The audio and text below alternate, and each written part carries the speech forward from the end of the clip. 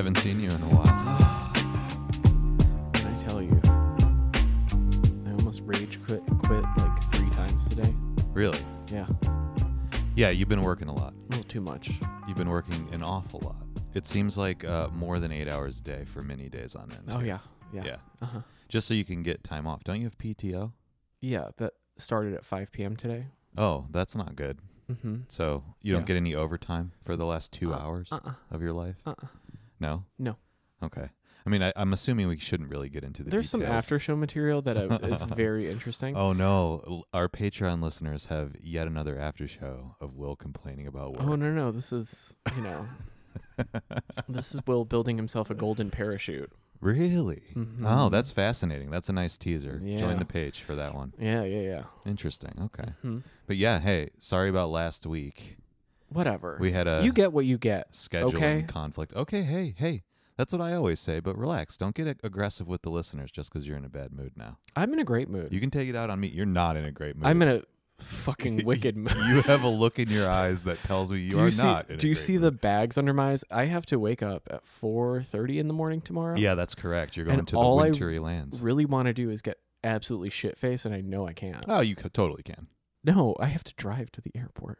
Why? You're going to park your car there? Yeah, Why don't you take an Uber, man? What the fuck? I don't want to. What? Why? It's the same price. And do you know how much nicer it is to leave airport and then just go, my car. You can smoke in it. That's a really good point. You can fart it up, after That's being true. in, it's nicer. Yeah, that does feel good. Especially from LaGuardia. The last time I took a cab from LaGuardia, remember it ended up on a median on Kent Avenue.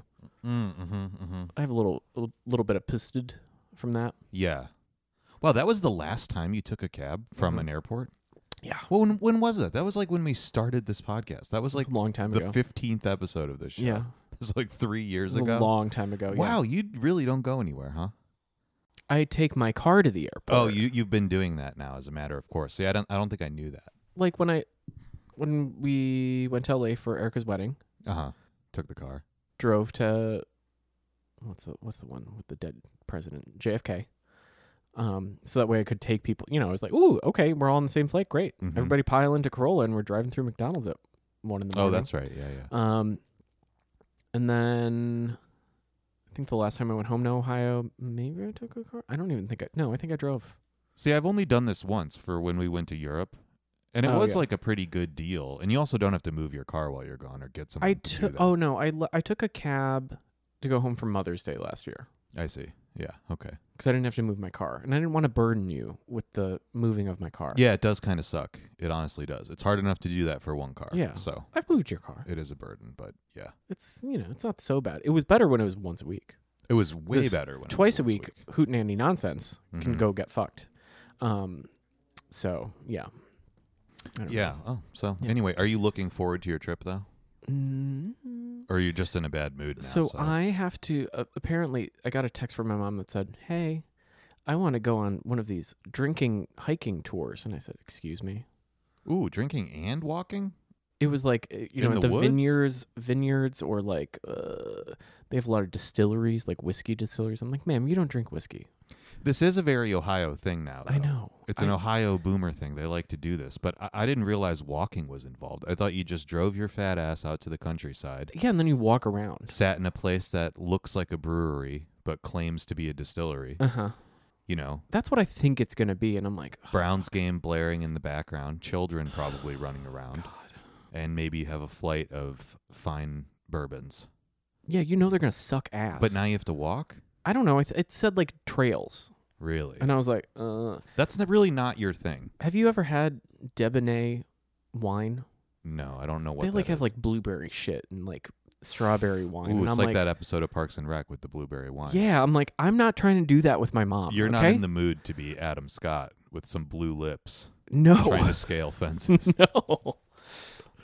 Oh man, All but, the truths will but you come out gotta at do that it point. for I'm mommy like, though. I know. You have to do what mommy wants to do. yeah, and I'm particularly pavo. This week. Really? I don't know why. I don't know what I did, but That doesn't bode well. well, How are you working a lot and spending a lot of money? Usually those things don't go hand the in hand. money doesn't change when you're salary boy. I understand that. I'm not saying you're making more money, but how are you spending it? You've spent all your time at the mall. Yeah, not Oh, bring. I not, guess the mall is a place of commerce. I did buy black jeans last week. That was my big spender day.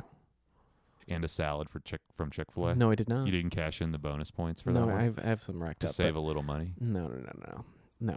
So you don't know. The money's just disappearing? Are you It just online goes. shopping? No, What? I'm being good. I bought that candle. I had one spendy day. I bought a candle, jeans, and, headphones because I left my AirPods at home, so I had to buy headphones to go to the gym. Oh, that's right. Because this is a new set, Oh my a corded pair, that you had to Bluetooth connect, and I was like, so why is there a cord? Yeah, that sucks. There's Stupid. no point in that. I was like, fuck my. Yeah. Anywho, Wow. You got to just keep track of those headphones, man. they What's going on? Well, they were charging. So? I forgot to grab them from the charger. Why don't you have a charger in your car and just leave them in there? You should get 2 pairs of AirPods, one for car and one for home. That way you're never without. I was gonna get like one just to keep in gym bag. That's a good idea. You should do that. It's worth it to do that if they're that important to you. If you're just going to buy bodega quality. You can't run with a tinny corded headphones. headphone because the last time I did that, my phone fucking flew 14 feet behind me at 4 to 7 miles per hour. I don't remember, in Weston, Connecticut. Yeah. So I recently gave away my old AirPods to an unnamed individual who was someone who was a cord aficionado. Who was I know a cord I know this person. aficionado. Yeah. and they Mm-hmm. are a convert now. I told him. I said, listen, No shit. this is going to be a game changer. And with all due respect, they were very excited Did you about clean it. them? I tried my best to clean them. I don't think you can really re-gift those because they get disgusting. Well, listen, this particular individual has shared a lot more than that with me, I so know, yeah, okay. there's really nothing to worry about. We didn't need to say that. We all knew already. I don't need that. This anonymous person. Yeah. Well, yeah, I tried to clean them, and then I started getting ads on Instagram. I don't know how Instagram knows what you're doing, because I didn't say this out loud. Huh. I just took the old Q-tip and like a toothpick. The Yeah. toothpick was always my trick for cleaning the AirPods. Yeah, it's the only way. Yeah. Anyways, but somehow Instagram knows that because it knows everything. And I started getting ads for a thing called the Pod Brush. Gross. And it is like a little Apple product. It kind of looks like a vibrator, to be totally honest. It's like a white tube with rounded ends, and you pull the rounded ends off, and there's different brushes in there that sonically vibrate and are supposed to clean your AirPods. Have you seen thoroughly. a vibrator recently? That's not what they look like, my guy. Some vibrators just look like that, yeah. Definitely. Okay. They look like a long finger but rounder. Moving on. I don't want to do that right now. I'm done. I So don't anyway, have the bandwidth the for Pod that one. Brush. That was all I was trying to say. I started getting ads for the Pod Brush, Oh. and it actually kind of looked like a good idea at the end of the day. Because cleaning the AirPods is tricky. Just go to town with, I Well- once had to like share AirPods for a thing. Yeah. And I was like, oh, fuck, these are gross. I was like, hold on, let me clean them. I once had a coworker offer me her AirPod to No. like listen to something, and I was like, no. That's What the disgusting. fuck? That's No. crazy. Yeah, I'm not doing that. Uh-uh. But anyway, I don't have to worry about that anymore because the Pros have that rubber tip on there, Oh, yeah. and that keeps all the detritus out. Well, it'll yellow. Eventually, Yeah. yeah, but you get new ones, Or you can just like, those you can just like soak. Oh yeah, sure. Yeah. Or just get new ones. Yeah, whatever. Hmm. Yeah. So anyway, yeah, the AirPods, they're a popular thing. They're a popular shit. thing on this podcast, and Oh, people God. tend to like them, and Yeah, you should 'cause get a second pair. I have the second pair that's just the bootleg ones, but I didn't have the bootleg ones. I should just keep the bootleg ones in the Keep car. the bootleg ones in the car or in the gym That's bag. smart. There you go. Huh. That's what they're ultimately for The anyway. audio quality is so bad, though. I know. You should get the AirPod Pros for gym. Mm. They stay in your ears better. And then Yeah, you can when- use the regular when I ones do for the the sit-up- rest of the time. The weighted sit-up machine, they like to fly all over the place. And I go, excuse me, I'm in the middle of something. And then I'm like, Yeah. So Whatever. anyway, your trip, you're going to go to Mhm. the Ohio? bourbon winery. Yeah, What else are you going to do? I don't know. You don't know? Got to hit up the outlet, Oh, that's true. Yeah. the Aurora Premium Your favorite outlets. thing to do is like you do here. You like to drive around and stay in traffic and perhaps go Hell to yeah, Target. Oh, with mommy. no, because I can't go to Target because I can't bring anything back. Why? Plane. Oh, plane. Plane. Because Keep I forgetting I have like planes involved needs, 'cause and I you're was like, driving. I need like some paper products and some other bullshit, and I'm like, fuck, I can't take anything home.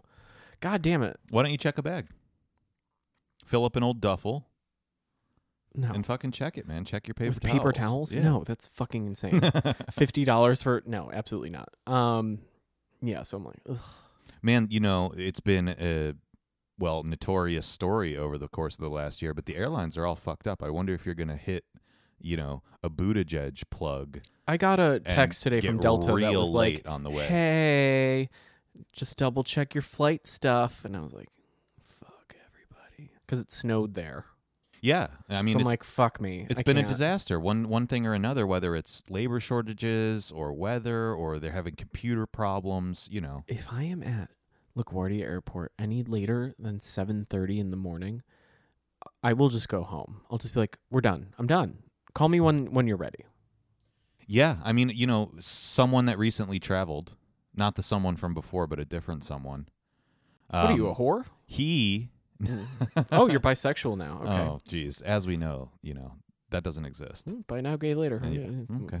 Okay. But no, he had this problem where he had like an early morning flight, and then it got delayed, and then it got delayed again. And he was like, "Fuck it, I'll just leave," and he left the airport.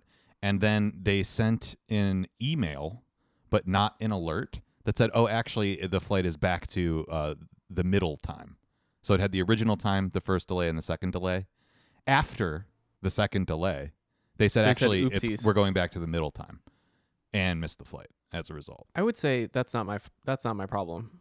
Yeah, I mean, that was his argument. They put him on a flight the next day, and, you know, he's trying to get money, but they don't fucking... Every time I've ever tried to argue with an airline, it's a fruitless task. I did get $750 once. Yeah, It was lovely. good for you, yeah. That one time that they canceled my flight for no reason and I had to drive to That was Ohio in the insane. middle And of you the got night, no money? they wouldn't reimburse me for it. And the fucking freeloaders that I took with me never paid me, so... This is what you get for giving people anything. I know. A It's random true. $20 on Venmo. You know, you can't do that. You can't do it. You know what? I think it adds up to good karma somewhere down the line, just not in those particular instances. It'll come when I least expect it. All that'll come back to me. Huh. Yeah.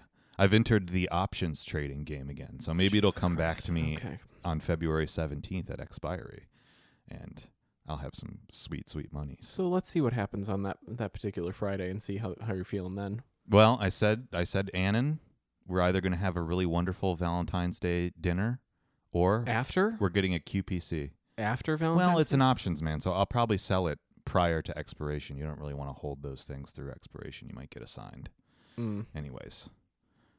But I'll find out that week is what I'm saying. Yeah. And I was not an insignificant amount of money, so hopefully it goes Do you just my want to go to a way. casino? I feel like we should just go to a casino. No, see, the thing is, I do like casinos and I do like gambling, but I like doing the Robin Hood thing from time to time because I am a little bit of an autist, and you get to research random things, and then you get to You can also count obsessively- cards like a normal. Nah, it's a little boring though. You know, I get that there's a lot of variations within the system, but the system itself is pretty simple.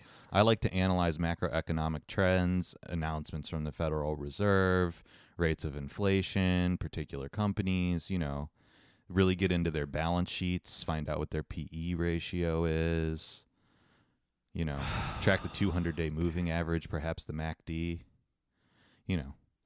All of these different indicators. I get to look at little Where's graphs. the soundboard to play Hello Darkness right now? and little numbers. I need that right now. And it's a lot of fun for me. And then I get to anxiously watch for weeks as my money disappears. Yeah, slowly. you fucking crazy psychotic person. See, we're I gonna, tried the sports betting thing, but that's too instant Yeah, to no. lose. Yeah. Well, I just, famously, it's about that time of year where I get to talk about, I did my taxes already like a psychopath. You did? Yeah. Wow. But they weren't ready to file for some reason. The IRS wasn't ready when I was done. Yeah, I was like, excuse me, You know, I'm it done was though. really confusing this season because I got, the annual notification from TurboTax or whatever that's like, filing is open. And I was like, okay, great. And I did a little dry run just to see what I'm working with here. And then like a week later, I got a thing that was like, the IRS isn't quite ready yet, but they're Yeah. almost there. And then a week after that, it was like, finally, you can actually Yeah, do yeah. it. And I was like, wait, it's the end of the month. The 19th, they The hell? finished like a self-employed form or something. Is it like that every time? I No. never do my taxes No. in January, so I never know. But I do my taxes as soon as I fucking can because I'm like, give me my money back because I never withhold, I never give myself enough money. So I'm always like, give me my money back. Give me my money back now. yeah, But the moral of the story, normally, I just do the normal thing. I didn't spend that much money on studio because like oil paint lasts forever. You're like, whatever. And I didn't make that much. Oh, whatever. So, part of doing your taxes is also just reflecting on everything you spent money on because you're looking at every statement. Yeah. And because I rarely pay cash, I'm like, oh, I can plot my year. And I was like, I did a lot of Travell last year and for art. Went to LA, ostensibly for art, possibly a vacation too, but did go to an art thing. Yeah. So, That's hey, true. You did did do it. And then DC, That's a true. lot too. of tolls, Right. hotel, Right. Philly tolls to go to the last gasp of, Jasper Johns. yeah. Because I was like, why the fuck are my tolls all crazy? I was like, oh yeah, wrote those off. I was like, ooh, there was a lot of things, and it was all related. It was all research.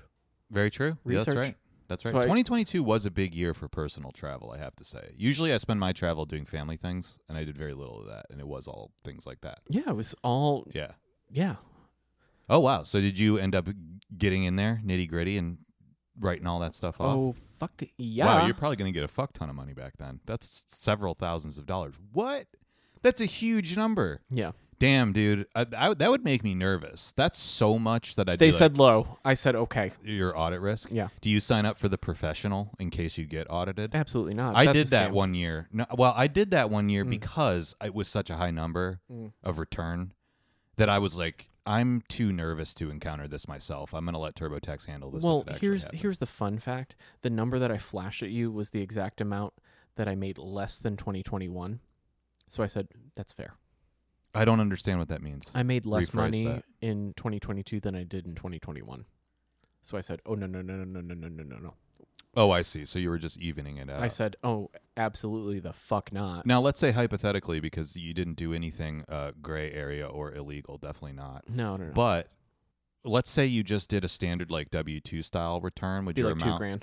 That's a lot. So you do, I never know how to select this correctly Everything on your that forms. everything that I wear to work, which is almost all of my clothing, I also deduct, and computer stuff because I have to pay for it out of pocket. I see. And some of it, I didn't. A lot of it, I didn't. Submit expense reports and all that kind of stuff.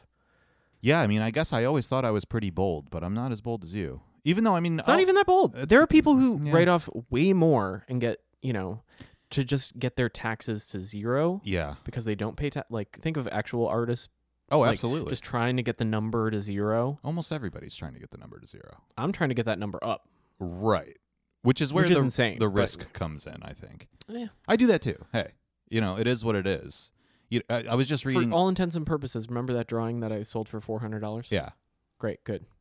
Right. Yes. There you go. You sell one thing and then you can kind of definitely fuck I around. definitely sold I forgot it. I sold art too. Yeah, you could. This is why you got to do it. I was on you the. take the take the Yeah. bump up of like I should owe taxes, so then you can write off more. I got you. Yeah. I forgot about all of that because I was really on the fence about whether or not to do the self-employed this year since my studio was intermittent at best. But you paid a lot for it.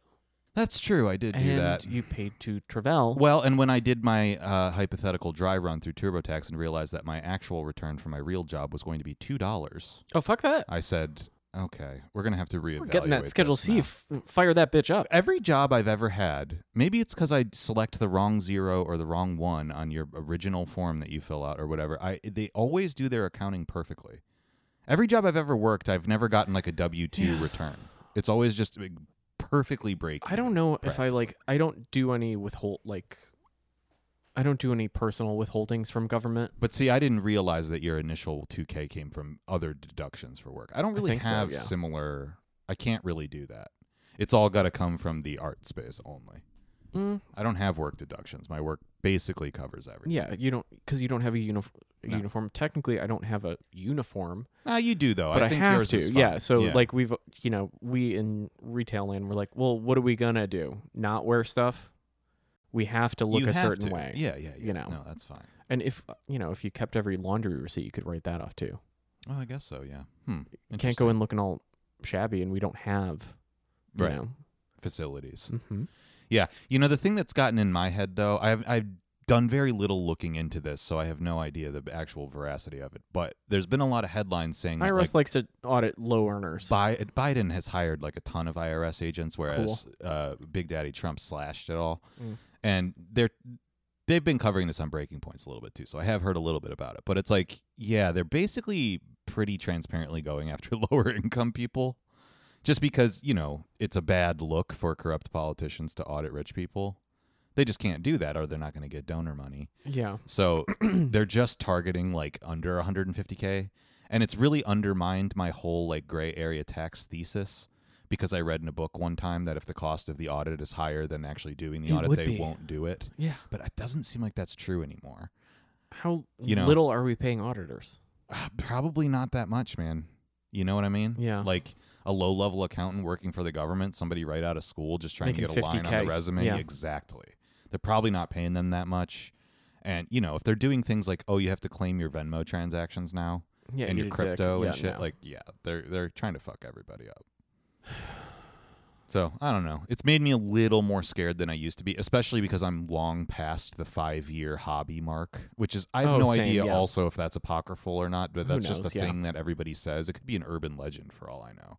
But that if you have all you have to do is unprofitable if someone business, questioned it, you would have to just show that you were actively like, you know, engaged in it and promoting it and doing all that. I don't think that's all you would have to do. Well, and I don't think that what artists consider engaged in it and actively promoting it qualifies as a business even. Well, yeah. You know what I mean? Professional artists go through audits all the time because their taxes look very suspicious when they're making hundreds of thousands and millions of dollars and they have no employees and very little overhead. Right. People are like, this is drug money and laundering.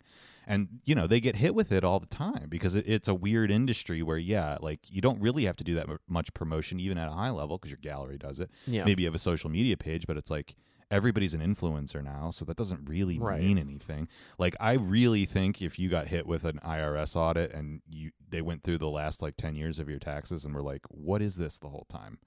I don't think you have a leg to stand on, honestly. But one does not. I'm not just singling you out. Most of the time, though, like, if you think about it, like, I'm just scraping whatever, and a lot of it comes from, like, interest on student loans and stuff like that. You know, a lot of it is mostly that. It's just when you plug in studio rent, it just jumps a lot. Yeah. Yeah. And you're like, well, that's the bare minimum that I would have to spend. So what can you do? And they'd be like, well, do you need that? And I'm like, yeah, I do. Yeah, I mean, I guess the other cope at the end of the day is if you did get audited and you got hit with a big back taxes bill and a bunch of penalties, you'd just work with them on a payment plan and you would end up paying less than what they asked. Yeah. And I also, maybe it wouldn't be the end of the world, although, I don't know, it accumulates. Never forget, I did pay them once almost $5,000 when I was making $28,000. I know, but what I'm saying, you do realize that most people pay them every time. Yeah, like, it's very rare that well into your 30s you're not owing money. That's very rare. Well, because I loan them money most of the year. Yeah, that's also probably why I don't get audited, because I'm like, hi, you want that pretty loan? I don't think anybody's looking at it with that level of granularity, man. But in the aggregate, maybe, yeah. Yeah. You know what I mean? Yeah. Otherwise, I'll be like, no, give me all my shit up front, and you don't get any fund money from me. Yeah. I'll make it zero. Yeah. Absolutely. But, nice. Yeah. Anywho. You know, I have follow-up from 2 episodes. Well, I guess one episode ago from before the break. Mm-hmm. We should do a break from time to time, by the way. We should just institute that. Most podcasts do it over the holidays. Yeah. And we powered through the holidays. This was our holiday. Yeah, it was. I think January was the time to be like, enough. I think it's good. I think it's good every once in a while to miss an episode. We're pretty disciplined. Because most of the time during holiday, everybody takes a break, so there's nothing to listen to. That's true. And we provided a service. We do get a lot of listeners over the holidays. Did we? Yeah. I looked at the metrics. It wasn't great. It's not great. But it's usually more around the Christmas season, because you're right. There's nobody else comes out with anything for like 3 weeks. Mm-hmm. Yeah. Anyways, I have follow-up from that prior episode because the Cubism show, I went and saw it. Do you want to front load it while I go on your recommendation? I can try. I mean, I really only have reactions to things that you said, so I do kind of need you for this segment. I'm just gonna pause. Hey, don't yell at me. Jeez, man, I got a fucking badger in the house over here, folks. I got a honey badger. He's tearing up the house. He's angry. And now he's eating all the food in the kitchen as I speak. And now he's drinking my wine, actually, which is even a worse problem. But hey, I had your drink the other night, so you're Listen, allowed one glass. I thought I had 2 beers in there, and I had 1. And I said, oh, no. Well, you might need to make a little trip to the store because this is supposed to last me. How long? It's a liter of wine. Yeah. So, like, what, 6 hours? Yeah. I've seen what you do to bottles that large. I'm going to pour 1 medium adult glass because You have to be responsible. I'm a because lady. You have to get up in the morning. Yes. Anyways. Okay, Cubism and Trompe l'oeil. Cubism. Yeah, apparently you Redux. love fucking Juan Gris now. I and I'm really like, do. Okay, you're wrong. But That's the main thing I want to address because the show overall, first of all, your recommendation was good. It's a good show. And we got feedback from listener Ulrika who who also liked it. yeah, because it's a great fucking show. It's closed now, so sorry, kids. You can't go. Yeah, so it's over now. And you know what's funny? I was doing a little combing through the Times and the arts publications today. Nobody fucking wrote about that show. I was shocked. David Josselett wrote an article in Artforum that ended oddly. Oh, Sean Tuttle Yeah. reposted that. I Yeah, did part of see it, yeah. that a while back. I read that and went, huh? That was before I saw the show. Yeah, I have a lot to say about art writers, as always. But Well, anyway, so yeah, it kind of flew under the radar, but it was a great show. I Mhm. liked it. You were right about all of the major points, like the way it's laid out pretty minimally. It's just organized by clear themes. it's just clear. Literally, like the themes. I don't remember what you said on the episode, but I was like laughing to myself while I was in there because one of them was just things on tables. And I was like, That's this why I told is you it was the things best. on wall, things on table, Yeah. things on desk, whatever the fuck it is. It seems like a joke because it's so low effort that it's like really good. No, but it's clear. It's Yeah. like we are not obfuscating shit. It's stuff on a wall, and you're like, yeah, because that was a trope. Mhm. So we're doing stuff on a wall. The only other broad takeaway that I had that I didn't think deeply about, so I wonder what you think about this, is as obvious as it is, because they're always doing like still lives of guitars and things with musical notes, I never really realized how much music related to Cubism before. I always just took it for granted as like easy subject matter, but I didn't really like look at that carefully, and they kind of dwelled on that in several of the rooms in there. Yeah, I guess. And that it was always a part of that tradition, and that there was something about like opticality versus like acoustics that I couldn't quite put together Also, in my head. But sheet music is a thing that the graphic quality of it is fantastic. sure, you and, know. and especially when they're collaging things into paintings, of course Yeah. they're going to incorporate that. And unlike you, I read the wall labels a lot. I don't know her. So Yeah. I learned a cool thing. I think it was a Juan Gris painting, but it may have been a Brock. It was one of those two. That there was like a representation of a sheet of music in it that was painted, not collaged, and the music on it was purely invented by the artist. So it's a real song that is playable. It's not nonsense music, but it's not like a known thing, and it made me very curious. What does that actually sound like? Like I want someone to bust out a recorder and like recorder. play the notes. Yeah. F-A-G-G-A-F. I hate you so much. I mean, like this. The show also. Did you notice that it kind of starts off? It starts off with like the caning, chair caning, as the first like material in a lot of the flat surfaces. I don't. Yeah. I didn't really dwell on that, but It's like in the second or third room where they're like, okay, the first thing where we stick it on, because it's very graphic in and of itself, so it's easy to paint, just lines and shit. Sure. And there's a very famous Picasso painting with like the rope frame that incorporates chair caning, I believe, in that room. Yeah, maybe. But you just kind of, it's all like, you get like the vibe of lifestyle, like, because the whole idea of like it's just flattening and exploding all at the same time. Yeah. And you're just like, oh no, this is a slice of life. It's many slices of life simultaneously. Yeah. What about the chair caning is like particularly interesting to Full you? of like, the cafe culture of that Sure. turn of the century bullshit, like where it's like comes out of that late or early modern thing of like Parisian night scenes. Yeah, right. And it's kind of a send up of that, like, or it seems a little jokey. They're like, hey, you want to sit around and drink red wine and smoke all night? All right, we're gonna use that. Yeah, I always try to remember when I'm looking at historical art in general, but particularly stuff that's heavily referenced, like Cubism, because, the en trompe-l'oeil, really, like the device of using like fake wood grain or fake marble or fake chair caning or fake music is so prevalent in all art just as a reference to previous art, more than it is as a reference to something in reality. I always try to keep in mind that like that stuff that they were using at the time was contemporary. Right. We would now say modern because it's in the past, but at that time it would be the same as using like an IKEA frame in your painting now, Yeah. which nobody does. People do. But we did it we called that Bushwick art in 2010.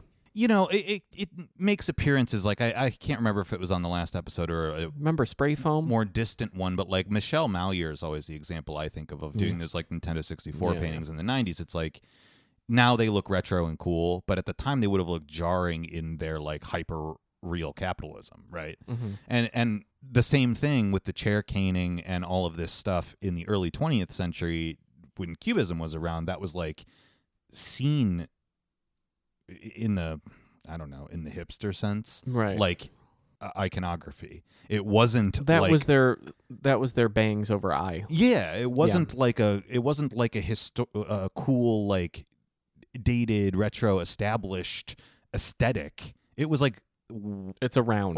Yeah. So it had a different meaning at the time. But anyway, that brings me to Wong Gri, Yeah. who I couldn't believe you thought was the least good Yeah. of the three that are represented in that show, because he was obviously the best No. by far. No. And I can defend this. Mm. First of all, compositionally, he's the best of the three by far. He tightens up the compositions where they have this solidity. Like he makes the forms contact the edges in a way that makes the entire painting engaging. Whereas Picasso and Braque do this thing that a lot of bad paintings do, where they do the explosive gesture in the middle and then they fuss around at the edges. And every single Picasso and Braque, with a few exceptions, is basically a collaged element or two and some paint in the middle with charcoal shit around the sides. Uh-huh. The painting is not engaged as a whole surface. The still life sits in the middle, and there's some vacuous space around it. Yeah. The Wong Gris are always contacting the edges at points of tension, and the forms in them are a little bit bigger and more deliberate. They're not just this tiny chopped up space. They're larger slices of the bigger picture. And the flatness of the picture and the overall sense of it is got a better gestalt always. Yeah, but More dynamic. This is why I think it's bad. I don't think the point of that kind of, this is why I was like, ew. There was a phrase that used to be used, when we were wee lads, flower arranging. Yeah. And like this is where like the one I'm like, oh, you know what? Like, yeah, they are impeccable in their composition, right? The Gris are impeccable. I don't think the point of that period of Cubism is impeccable composition. That's where I think, he gets a little lost in the sauce. Where I'm like, I want the like splat in the middle and like, because that's related to how like optical focus and that kind of thing of how you see the world. You can focus on one thing and things are sliding doors. Gwyneth Paltrow is going to open one and she's in the middle and something's going to change. Yeah, I think I don't want it all around. I think all aroundness is too poetic and too like no. But I want to give you a little bit of leeway because I think you have part of a point there. But what I'm not talking about is all aroundness, because the Wong Gri compositions are not like, they're not like arbitrary. They're scattered. staged very specifically within the painting. They're Right. not like about staging a scene that you're looking at. No. But they are they're very aware of the borders of the object. Mm-hmm. Which is like that's its own kind of like marvel in and of itself.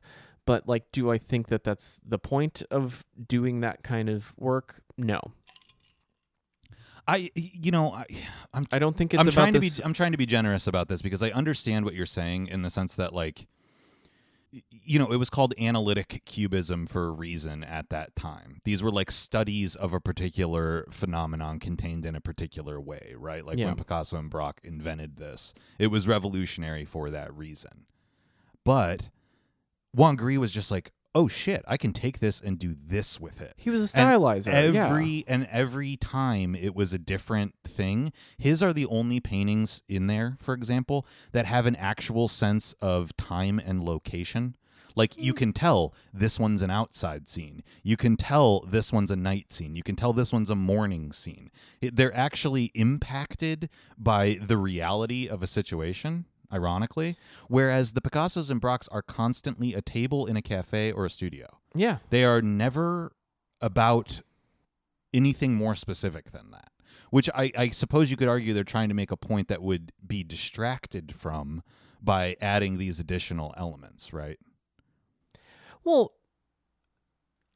it's just I don't really understand what that point is exactly or why that's needed. well, it's also like, why include time of day? They're like, that's not that. Again, it bellies the idea of like, that's not the point. We don't care what fucking time of day it is. Like, what's the matter at hand that we're dealing with? Yeah, but I don't like the idealism, I guess, to be critical of that analytic style of taking a situation and saying that this exists in an abstract way. Like, the way your vision works exists independently of the world around you when you're making a painting. You can basically contain it within a table and a studio because it doesn't matter. The point of this is to show you how your eyes function within space, not to show you what space you're in. Yeah. But like, those two things are inextricable to me. And I think Juan Gri's brilliance was like, yeah, they're inextricable. Well, maybe he was less of a narcissist than the other two. I think so, probably. I also think he was probably less of an academic. He actually seemed like he was having fun. Like, even the way he uses collage is a lot more impressive and varied. Yeah. The papers that he uses and the way he incorporates them into compositions. It's a sensuous kind of thing, which, you know, like, I'll grant it that. Like, you know, the blue papers, he does it very well. Never bad. But, like, when you do a double take on it, you're like, because, you know, immediately I'm like, ooh, that's a good one. Then I'm like, you scan the room and you're like, you know what? I take it back. You suck. Get in the back of the line, you know? I think from outside, the way I'm seeing your point, tell me if I'm wrong, is that I think from outside the context of the show, I'm going to set aside Brock for a second because he's also minor, but if you take Picasso and you take him outside the context of the show, you go, oh, this was just one phase of a very broad and impressive career. You know, he moved through a lot of different styles on his own for various reasons and mastered a whole bunch of them, which is rare in art. I think Brock does rooms better than tables or floors. He's a specialist, sure, but the thing, I don't know enough about Juan Gri's later career to really say, but I would imagine that he got kind of stuck in this mode, that he was very good at doing this one basic thing, and with some certain evolutions, probably just continued to do it forever. Yeah. In the same sense that Brock basically just continued painting rooms with, ironically, more and more color and more style as time went on. He realized what his lane was and he stuck to it. I think Juan Gris just found his lane like right away, which is interesting. But in the broad scope of art history is less interesting. Yeah. It still would qualify him as a minor artist, but I can see in his work so many later derivations that I find it way more compelling than maybe Picasso, because Picasso's like the macroeconomics of the situation. Sure, he was influential on a lot of movements in a very broad way, but Juan Gris is influential on like certain artists and certain strategies in a really particular way. Yeah. That it's a little bit more appealing to me, probably because it's more esoteric. So I'm meeting you halfway here, which is to say, like, I still think those were the best paintings in the room, but that doesn't mean he's the best artist in the room. Yeah. If we're going to make that distinction. I think that's fair. I think, like, again, that's why, like, some of them, you look at it and you're like, that's good. And then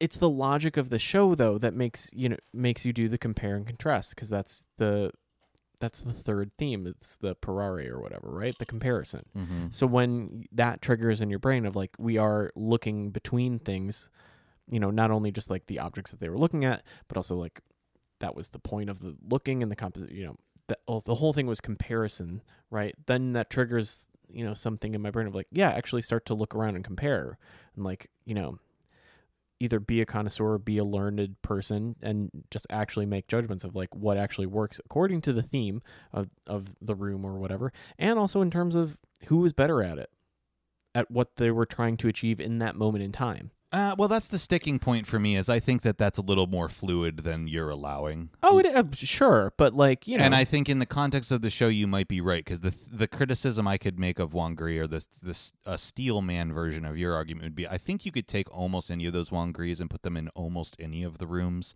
and the theme would there's still no apply. Yeah, it's not specific. Whereas the Brocks and Picassos are like more particular to the way that thing was organized. They're like the anchor points from a curatorial perspective to kind of lead you through this progression. and to make sense, his work doesn't matter as much to the themes, yeah, and to make, because what's his relationship to Trompe-l'oeil? That's where it gets a little nebulous. The other two, True. I'm like, you guys, you doing it. Well, although no, that's not fair, because those Spanish painters do it better than I don't know, else, because maybe. some of the stuff that was going on in the Wangri paintings was a lot more ambitious. You could argue whether or not it worked as well. But in terms of the way that he collaged things in, like, he's one of the first instances where like a photograph of another painting ever appears in art history. Anticipation of Rauschenberg, anticipation of all pop art, Sure, really. yeah. Like he's one of the first people ever in art history to incorporate a mirror into a painting. Like he had broken shards of mirror in one of his paintings. Like the way he was engaging with the Trompe-l'oeil tradition, I think was more advanced in a certain sense. I don't think that was really Materially, yes. his intention, but his material exploration is the through line, and why he's probably more interesting to somebody like me is like, it's just more fun, man. From like an art making perspective, I can't take a lot of away from the Picassos or the Brocks for my own purposes, but from the Wangris, I was like, holy shit, this is a gold mine of theft. Oh, I was looking at all the wallpaper and like, I'm thieving from this shit. I don't really need the boys here, Well, and as I mentioned on the last episode too, it's like, and just a minute ago, is like, you can just see his work, and Charlene Van Heil is just like all over that shit, or rather, he's all over her work. Well, yeah. Yeah. Have you seen a good one of hers lately though? I feel like no. Is that bad? She reached her apex about 10 years ago. She chose her lane, said thank you. I did Snake Eyes and I'm done. I think, but those paintings look kind of dated in a funny way, to talk about her for a second. Well, then she went to Marfa and was like, I'm retired. The ones she does now are a lot weirder and uglier, which I actually think is sort of her origin, kind of like coming out of Albert Ullin and like the German bad painters. It's sort of interesting to see her do that again. Like these weird ones she does with like smushies and bowling pins. Like I don't really love them, but they're like unlike anything I've ever really seen before, which is cool. Yeah. That's always good. Well, because she was doing just like throwing her voice in her own work for a long time, I thought. That's true. You're right. Like when she had that show at the ICA, it was a great show, but that was stretching the... I'm talking about after that. Yeah, after that? Yeah. Okay. Yeah. The stuff at the Hirshhorn. Oh, yeah. Yeah. Well, retrospect. And Marfa paintings are bad. Okay, I don't change of subject now. Yeah. Did you, by any chance, read Roberta Smith's article? I don't know if it was from today or recently. The answer is going to be no. About Philip Guston and the Met donation. What? Okay, so Philip Guston's daughter, Philip Dustin. That was a Freudian slip for the Rutgers heads out there. Sorry. Wow. Philip Guston's daughter donated her entire collection, which I'm imagining is basically the estate, leftover estate of Guston, to the Met, which is something in the neighborhood of 100 paintings and 200 drawings. It's like a huge donation. Okay. Also, is Hauser pissed at her? They're like, excuse me, we wanted to sell that. Probably, but also, hey, that's going to juice the prices. You know what I mean? True. Takes a lot off the market forever and puts them in a prestigious institution at the same time. Them to make up reparations. That's part of the deal. So the deal is until she dies, and then who fucking cares? Well, the deal is that they get all these paintings, and that they can never deaccession any of them, and for 50 years they must always have a minimum of 12 Guston paintings on display at the Met at a time. What the fuck? Where? Guston works anywhere. Was one of the stipulations that we gonna put those works on paper somewhere in the hallway? Something like that. This does not have to be a Clifford Still situation where they get their own stilly, room. Yeah. They don't have to be in the modern section. I think it'll be cool because what they'll probably do with a lot of them is like, you know how they have the token Ellen Nitsoy in the Africa section constantly? Maybe maybe we'll shove a Guston in Japan, or you know what I'm saying? It wouldn't make any sense. Just whatever. All I'm trying to give is an example of they'll be around, which will be kind of interesting. I always like it when people do the historical and more contemporary pairings. That's always fun. Whether you like I it or tire not. of it. It's always novel, but I'm like, I think I'm over it. I'm like, we get it. History happened. I'm like, we know. I'm not a fucking moron. Well, that's fine, but I always think that's at least a little bit exciting. You know, you're walking through yet another room of like boring old masters you've never heard of, and there's Augustine next to one. You might stop and look. But like, do you know how annoying it is to go to the Frick and then there's like a faggy painting, like a Doran Langberg's, just where. I think you're more annoyed by the faggy contemporary art than you are by the pairing. It just shouldn't be there. It just shouldn't be. When I give the $18 to go to Frickland, I just want to ride the rides. I don't want a bump in the road. Understood. Yeah. So anyway, they're giving all these paintings they're giving all these Gustin Why isn't paintings. there a Gustin Foundation with a to the Gustin Met. museum? They should just do that. I don't know why. Is she there's like not cheap and that. she's like, I don't know, just put it at the Met. I don't know. What'd she do? Give them like the ugly gray ones from the 60s? Who knows, man? I hate to be too cynical about it because I do think at the end of the day it's mostly a good thing, which I'll get back to that point in a second. But who knows, to be cynical for a second, what their fucking machinations are? Who knows? Yeah, sure, she's giving them 300. Maybe she's holding back 50 for herself so when the prices are juiced, that she's going to give them to Hauser and fucking retire on. Clean up, yeah. Whatever. Who knows what the hell's going on with it? Who knows if the Met lobbied for this? I have no idea. That is not beyond. Is the Met trying? I mean, the Met's. Here's the thing. You know, there's a lot of repatriation problems at the Met right now. They are like, oh fuck, we were given or bought a lot of problem things. Yeah. They are getting sued left and right. There's an olive painting that was stolen from a Jewish family that they deaccessioned in the 70s that now someone is just like up in arms about and is like, give me the fucking $40,000 or whatever. Well, it's such a shame because all this stuff ends up being cynical. It's like they got for example, they got rid of that painting in the 70s, right? Like, what does this have to do with the Met this many years later? Yes, I'm sorry it was stolen and that we were gifted it and maybe overlooked that at the time or didn't know it. Like, well, they knew. Well, that's why they sold it on the cheap to just be like, maybe that's why they sold it. Maybe that's not why they sold it. Who knows? Those people don't work there anymore and they're long dead. The point is, it just doesn't have anything to do with them anymore, and it's an obvious cash grab in a certain political environment to like go after a museum with a huge endowment in order to siphon off some of it for victim points. It's like, all right, honestly, what are we doing here? But I get it. You know what? If I was that family, I'd probably do the same thing because you're not going to get it back from whatever Saudi bought it or whatever the fuck. You know what Honestly, I'm saying? I think that's actually where it ended up. So, and you're not going to get any money from them either because you're not going to take it to international court. And good luck. They'll Jamal Khashoggi. You'll throw you in a fucking wood chipper. Are you calling Interpol? Yeah. What are you going to do about it? Nothing. So you're going to do what you can to, in the American litigious environment, just get your class action lawsuit or whatever. It's giving a little bit of like hot coffee at McDonald's. Yeah. So anyway, Roberta's article is lays all this out, explains what the situation is, and then goes on to complain that the museum is absorbing all these paintings when really what they should be doing is getting more works by black and women artists. And I was like, okay. Girl, just take the free shit. Here's the thing. Yeah, why would take the free shit? First of all, why would a museum ever decline a donation like this, right? Never. You wouldn't. Just take it. From a major artist, you would just take it. And like the idea that it's actively like taking up space that they could otherwise use they is only absurd. have one good Gustin.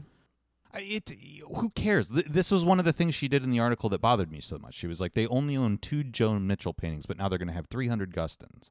And it's like, Joan Mitchell sucks. It's not a contest. Joan Mitchell's foundation or gallery could give a bunch of paintings to the Met, and they would also take those. Like the idea that they would be like, no, we don't want the Joan Mitchells. All the good Joan Mitchells are in D.C. It doesn't fucking matter. They're at the National Gallery. All of these people have their own things, and it just so happens that it went here. But why would a museum whose task is to archive and catalog things like this ever turn it down on the basis of identity? That's silly. That's just ridiculous. You don't do it. No, you don't. And why? Is she trying to score some points? What did she do? She dropped the N-bomb or something recently? I don't know. Jerry probably did something. But the other thing is, why? The reason that I know that this is a cynical clout-chasing article is because you're an art critic. You've been in this world a long time. I know you know how these things work. Why would you argue that one of the best environments for a cache of paintings like that is a place with the resources to care for them? It should have gone to the National Gallery. It would make more sense. whatever. But But they're like, we don't fucking care. so what? If it went to the National Gallery, she would make the exact same complaint against them. It doesn't matter which major institution it went to. Her problem was that it all went to one place, because her suggestion was, well, the foundation should have just sent these to many different museums around the country. And it's like, Okay. maybe, but do you understand how logistically complicated That'd that be is? a clusterfuck and And a half. how also perhaps the legacy of the artist involved might not be maintained by sending them to Toledo or whatever the fuck. Like, who knows what his wishes were? Who Right. knows what this means to the family? You're not even thinking about any of that. Right. And why? My main point is, why would you not want them to just be sent to a place where they could be cared for and preserved forever, regardless of the merits of the artist involved? Let's say you really hate the guy. Let's say they did something really bad, like Balthus or Picasso, for that matter. You're going to say, well, actually, we should just not do that? Like, I mean, there's the always other option is... every 4 years there was a call for that girl, the girl like spread eagle on the stool to be taken down at the Met, and they're like, nope, it's our good one. Well, and it's like, you don't even have to bend over that backwards to just be like, listen, the morality of of art and the artist can just be separated from its value, right? Well, like, separated, but also like, who cares? They're dead. Whatever. It doesn't matter. it just doesn't matter. Because the other option is, sure, she gives all those paintings to Hauser and Wirth, and they end up on a super yacht in the Mediterranean, and no one ever gets to see them again. Then it's a trading card. So your like fatuous assumption that these are just going to be sent around the country to like every regional museum gets two or whatever, silly. Just never going to happen. Yeah, you don't think that those museums are also like chomping at the bit to be like, ooh, we got Augustine that we can sell in about 15 years? Well, Sick. exactly. You never know what their policies toward deaccessioning are. Most of those things are going to end up in private hands if you do that. Yeah. Basically, there's like 6 museums in the whole country you can send things to where you know they're going to stay there. And it's like sort of insane that you would argue against that for an artist of that importance. And Gustin's not even really my bag. But Not my bad. but clearly his work is important. I agree that it is. I like a lot of his later stuff. I think especially the like KKK and political drawings are interesting. Yeah. They should be kept. They're cool, and they anticipate a lot of other stuff. They're not my taste. I'm not influenced by them, but I can admit that. So I just find it nuts that you're faking the argument that this is taking up space for other people when it's not, has nothing to do with that. Taking up what, storage space? What the Because it's not as if their acquisition budget is at all impacted by a donation. No! And as if their storage is a fucking problem. The Met. They have tens of thousands of objects, probably hundreds of thousands. They're fine. 300 is a drop in the bucket, most of which are drawings, by the way. You got a flat file you can stick those in? Yeah. Like, what the hell? And the idea that, like, his prominence in the museum, because there's going to be 12 of his paintings in there, somehow overshadows anybody else's anything. I just find it all so ridiculous. There's still that fucking horse thing that's hanging that hasn't come down, the Charles Ray horse. Well, it's heavy, man, you know? yeah, It's going to take a lot of work, and the unionized art handlers need to get there. those unionized 15, 30, and 15. You know well, what I they mean? need to like get it together and take down fucking Epic Abstraction. Maybe they'll have to put up a fucking, what's his name? Gustin? I forgot his name. That's how important he is in my headcanon. Like maybe shuffle some shit around and stop like taking the Sawzall to the room with, the portrait of the lesbian. What, the Picasso. I have no clue what you're fucking talking about, man. Not the portrait of Alice B. Toklas, what?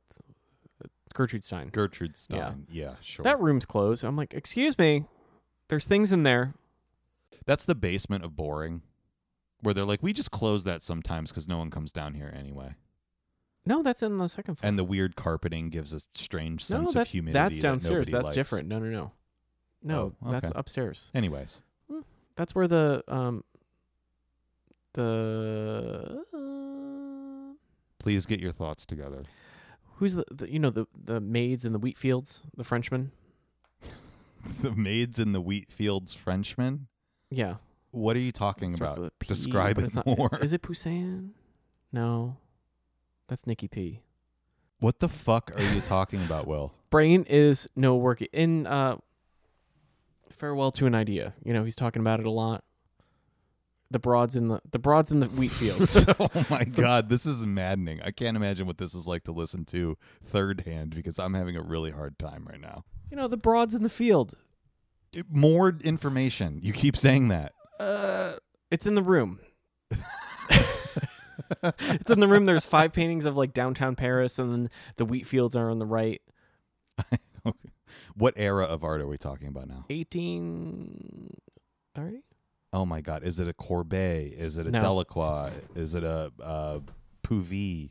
No, those are in the hallway. Oh my God. This isn't worth looking up. Right here. Hold on. We're breaking up books. The broads in the thing. A Pissarro? Pissarro. Oh my God. What? Okay, what was even the point of that now? I can't remember. That's the room that was closed. Oh my God, Will. Holy shit. My brain no worky, okay? All I wanted to do was come on this podcast and complain about Roberta Smith. And now you're hung up on what room something was in. Listen, you can tism all day long about, macroeconomic shenanigans for your sports betting for calls and puts. I can tism out about, broads in a field. The difference is that somebody with the tism like actually remembers the frivolous information and is able to access it really readily. Mine just without focuses. having to stammer around for Mine about 5 focuses minutes. on. I know the image in my head so clearly, and it's got that like scratchy frame. So my brain is like, just get to the words, and I'm like, no, I can't get to the words. Got to see the picture. Boy. We call that downs. Shut the fuck up. Oh my God. What a disaster. Anywho, Oh my God. you also saw another show that I didn't see. I did. I saw the Jules Olitsky 100 Paintings, 100 Years, a retrospective. How many paintings were in that show? the Actually, glorified Schlock Gallery Yaris art. Mhm. Although I really enjoyed it there. I had a Don't really talk nice shit. time. They're going to give you something for free. Maybe. I don't know if they are. They probably aren't. Probably not because No. it hasn't showed up yet, but I'll get there. Yeah, so I love Jules Olitsky. I love him. I'm fascinated by him in an autistic way where I'm like, this guy, his paintings are not very good, but I like them a lot. Uh-huh. And I like him as a figure because he carries a dog around while he's drunk. He's The just poofiest dog in the entire world. he's just an interesting guy to me in history. I described it, I think, a little bit on our after show last time, Sure. where I was like, that period of time is fascinating to me because you have all these artists that were like the hottest shit in the world, like in every sense, not in the trendy, like economic sense that we think about it now. They were that. They were hot in the market, but they were also like art historically important. Jules Olitsky had a Met retrospective in his 40s in 1968. I think they pulled the trigger too early on that one. They may have. But the thing was that this movement of art, color field painting or third generation abstract expressionism, whatever you want to call it, We were action painters, you see. was hyper dominant and then fell off the map and like nobody even knows these people's names now. Yeah. For the most part. Yeah. So I went to this show, and you're correct. There was only about 30-some paintings in the show, which is considerable, though. I think the only other major Olitsky show I can think of was at the Toledo Museum of Art about 10 years ago. They did a retrospective, and it had less paintings than this gallery show did. Wow. So exciting. You to mean see. Toledo's not worth going to? The only Olitsky painting I can recall that I've seen regularly is at the Cleveland Museum of Art. They have a That narrow skinny little bitch. vertical one. Yeah. And I've probably seen 4 or 5 in real life other than that. I'm not talking about like Kasman shows of new work. I'm trying to think of like iconic spray color field Olitskys. One. Very rare. Yeah. Maybe Maybe the National Gallery of Art had one time. I remember seeing a big one at one point, but anyway. So I was excited to see this, and I went there and I saw it, and it was cool. Works from all different periods. There's an incredible amount of technical diversity in a way that I didn't expect because, for those that don't know, Jules Olitsky is famous for using a spray gun to make color field paintings. But that's actually very little It's not that much of them. his output. Yeah. Even during that era, he was using a lot of different implements to make paintings with a similar effect. A lot of and- splatters, a lot of rolls. Yeah, some of my favorite paintings in the show were ones that in photographs I always thought were spray paintings with fine gradients that are actually made with transparent layers and a roller. that are much more luminous looking and materially interesting in person. He also, I mean, he did a lot of When's stuff that with show up palette till? knives. February 11th. Oh, I can see that. It's worth checking out. I really do think so. First of all, because you'll have a nice viewing experience. Because no one's there. Chances are no one's going to be there. Yeah. The gallery is actually really nice. It's 2 ginormous spaces. What street? It is on, oh God. It's on 5th Avenue at like 57th. It's like across from that Apple store that's underground. Oh, so I can go to Uniqlo and then. Yeah, okay, great. You know, I need other things to go to that part of town. But yeah, this gallery was weird because they don't have much of a reputation in New York because they just opened up in like 2016, I think. And then, of course, pandemic times put them under or whatever. Not put them under, but kept them off the radar. And they were based in New Mexico, still are, but have been based there for a really long time. So I don't think they have a reputation in New York that is commensurate with their actual experience. And they hyper focus on a niche. Well, on this era, on the color field painters, but they represent Frank Stella. They represent Larry Poons. Represent or have inventory? I really want that. No, clarified. they represent. They're doing his next show of new work in New York. Frank Stella is at this gallery. I mean, I would imagine that Stella's one of these artists with a reputation where they don't really have a gallery. Lots of people represent them because they choose to show wherever they want and wherever they wherever they can make scrounge money, it up. Yeah. you know. But anyway, they have a lot of reputable names there, and the shows I saw on their website that they did in the past are good. Like they did a Larry Poons and Frank Stella show that was interesting and cool. He's and still alive, right? Price of everything. Poons is still alive, yeah. He's And popping around his had a little. lot of like good work in it. Whether it's inventory from, you know, nearly dead guys or whether it's borrowed things. I mean, I asked the registrar because I ended up getting in a conversation because I was the only person there Well, with the over-friendly employee there because they're bored bored as shit. alone yeah. in a room all day about this show. And I asked like, hey, so where's all this stuff from? Like, I've never seen this many Olitskis in one place. Did you like get loans and stuff? And she was like, well, we loaned a few prime examples in, but most of them are just from the estate. And I was like, oh, that's interesting. She's like, all these paintings are available. If you're like interested, I could get you in touch with a dealer. And I was like, Why would she look at you and be like, "This guy's gonna buy"? who knows, man? That's why she's a registrar. You know, yeah, she's a registrar. I've got my, you know, Parisian coat on. I'm a handsome gentleman. You never know if I'm a crypto billionaire I get. Yeah, I or mean, something. yeah, you look like you could hunch over at a desk all day. Absolutely. Yeah. But so I'm like, no, I'm an art handler. I'm positive they're out of my range, but thank you. So You're anyway, like, do you accept Klarna? yeah. Do you? Yeah, They actually might there. I mean, who knows? that's true. 4 easy payments, Four easy payments of what, like $50,000 or yeah. something. Yeah. They're definitely not. I think the most expensive paintings in there are probably about $100,000. I honestly think Jules Reaching, Olitski's yeah. market is Non-existent, non-existent. yeah. Basically, they're desperate probably to sell anything. If they had prints or drawings in there, I would have made them an offer, but they didn't. None of 'Cause these he paintings didn't would make fit drawings. in here. Yeah. You know. Anyway, so I'm talking to her for a while. You know, just rapping because I'm like, oh, these are cool. You know, I'm a big fan. You know, nobody even Why knows didn't you who ask this for guy a price is. list? She offered sales. Just be like, oh, you know what? I'll take a look at the price list. Just because I can ballpark it, and it's not that interesting to me. This is something you I would ask. love that shit. because you yeah. like seeing the raw numbers. I love the numbers. I Yeah. got to drill down at the end of the day. You know? I don't really care. I know they're all between $50,000 and $100,000. I just know that. Mm. There's just no way around it. I'm positive that's true. So it doesn't really matter to me. Anyway, but I'm talking to this registrar, and she's really nice. And, you know, we're talking about, oh, you just got the catalog published today. And I'm like, oh, cool. Let me look through it. Nice catalog. I'm asking, am I missing anything? Because there's supposed to be 100 paintings here, but I only got these 2 rooms. Where is it? And she's like, actually, our gallery in New Mexico is doing 30 more. And then we had all the rest at art fairs all year. And I'm like, oh, okay. It's one of those things. But I look through the catalog, and it's really nice. And suddenly it comes out that the whole time, Jules Olitski's family has also been in the gallery.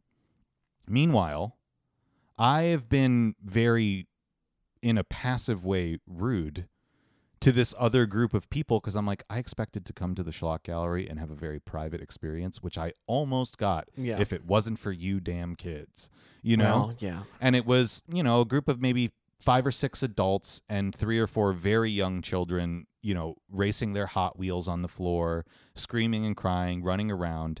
And they have 2 separate spaces, so I kept trying to migrate to the other space where they weren't, and then they would sort of wander in and start making noise, and I would go back to the other one, and then they'd kind of inadvertently follow me back. And this whole time I'm side-eyeing them like, will you please Handle your shut up children. Yeah. the little animals? For God's sake, it echoes in here. Yeah. And then I find out that it's Jules Olitsky's family and that they're just hanging out holding court because nobody's Got coming to nothing else this to do, and yeah. they got nothing else to do. Yeah. And the registrar's like, do you want to meet them? And I was like, yeah, sure. So I got introduced to only one of them, really. The rest of them were standing there, but it was just sort of a hi, you know. I think her name was Lisa. It was either Lisa or Linda. It was Jules Olitsky's daughter, who's the manager of the estate. And I said a quick hello and that I was a fan of her dad. And she was nice-ish and enthusiastic that, like, a young-ish person. Right. Like, I can't even call myself that anymore. I had that realization in the moment where I was like, isn't this nice for them that a young person's interested? And they're like, this creepy adult man. This middle-aged man. Like, is like, going my yeah. father. But hey, that's the best we've done in decades. So. I mean, it's not one of the fucking Golden Girls of the Upper East Side going like, I got my walker and my helper here so I can look at stuff. No, she seemed genuinely surprised that, like, someone knew who it was. Right. That I knew who the show was, that I knew about the work. That you sought it out. Yeah, that I came on purpose. Yeah. It was like genuinely surprising, but she was a little cold. It just was what it was. But at the end of the day, she was like, "Oh, you like the catalog?" And I was like, "Yeah, I love the catalog. It's really cool." And she was like, "Why don't you give him a catalog?" And so the registrar was like, "Okay," and was really sheepish about it because earlier. She wants to sell you stuff, but then can't give you a free catalog. What the fuck, man? Come on. I know, because earlier when we were looking at the catalog privately, I asked how much it was, and she said $75, and I went, ooh, I'm going to be out all night, so I don't want to put it in my bag and ruin it. I'd like to think about it. Maybe I'll come back, which is just a way of saying... You shouldn't have said think about it. You should have been like, I'm going to be out all night. Is there any way you could send it to me? Well, that's what I did later. No. You do it in one breath. You well, I got the in. I got the in. When I got the in from the daughter, that was like, oh, why don't you give him a catalog or whatever? She was like, oh, you're going to be out, so why don't I take your address? So I gave it to her, but I have a feeling that ended up in the trash can. Trash pile. Because I've yet to receive one, and I've gotten no contact from them. At all? No. Wow. Yeah. Not even a card, like a thanks for stopping by? No. But you would think they would just bite the bullet on a free catalog for such an enthusiastic fan, but hey. I was told when I was in my 20s, by a gallerist, I was like, oh yeah, can I buy this catalog? Oh, sweetie, just take it. You're too young to pay for catalogs. And I was like, thank you. Yeah. I mean, what do they care? You already spent the money on making this thing. You really think you're going to make your money back on your Jules Olitsky catalog? Yeah. Because I got news for you. Those are going to sit in... They're going to get dusty. Oh. And then they're going to get real dusty and fingerprinty at the bins at Strand. Oh, those are going to sit in a Cube Smart for about 50 years until that gallery goes out of business. 15. And 5. It ends up on Storage Wars, and some hick is like, what the hell are these goddamn pictures? You know? Oh, honestly, that's Worthless a great books. grift. Someone's like, book storage, and you're just like, gimme. $5, please. Yeah. I'll sort that shit out. I mean, that's why they do it, but hey, So we'll see. We'll see if the catalog shows up. But anyway, the Jules Olitsky show I liked. The thing is, I don't even know what to say about it because I just have an odd fascination with it. I can't even claim that these works are good or worth seeing. If you're not already invested in this last 25 minutes have been pointless. It's the kind of thing where it's like, if you know, sure, go see it. Is it going to kill you if you don't? No, probably not. No, definitely not. If you're not fascinated by Clement Greenberg, I would recommend that you don't bore yourself to death with the trip. But anyway. That could be why it's kind of funny. You're just like, what the fuck are these? And then you have to like contain your glee at going like, whew, that's rough. Yeah. A lot of tiny moments add up to your life. You know what I mean? So If you're not from the Midwest and a product of divorce and a particularly harsh professor in the early 2000s, you're not going to like these paintings. Only one of those things, two of those things. So, yeah, they don't really hit in the same way. So, doesn't really do anything. I am intrigued. I apparently there's a Felix show up. But everyone's not that happy. got a negative review from the Manhattan Art Review. Yeah, no one's happy about it. You want to switch over to the after show and talk about Felix, because you got to get up early and I do too, and we're way over time here. Oh yeah, wrap it up. Okay, wrap it up. All right, we'll see you on the page.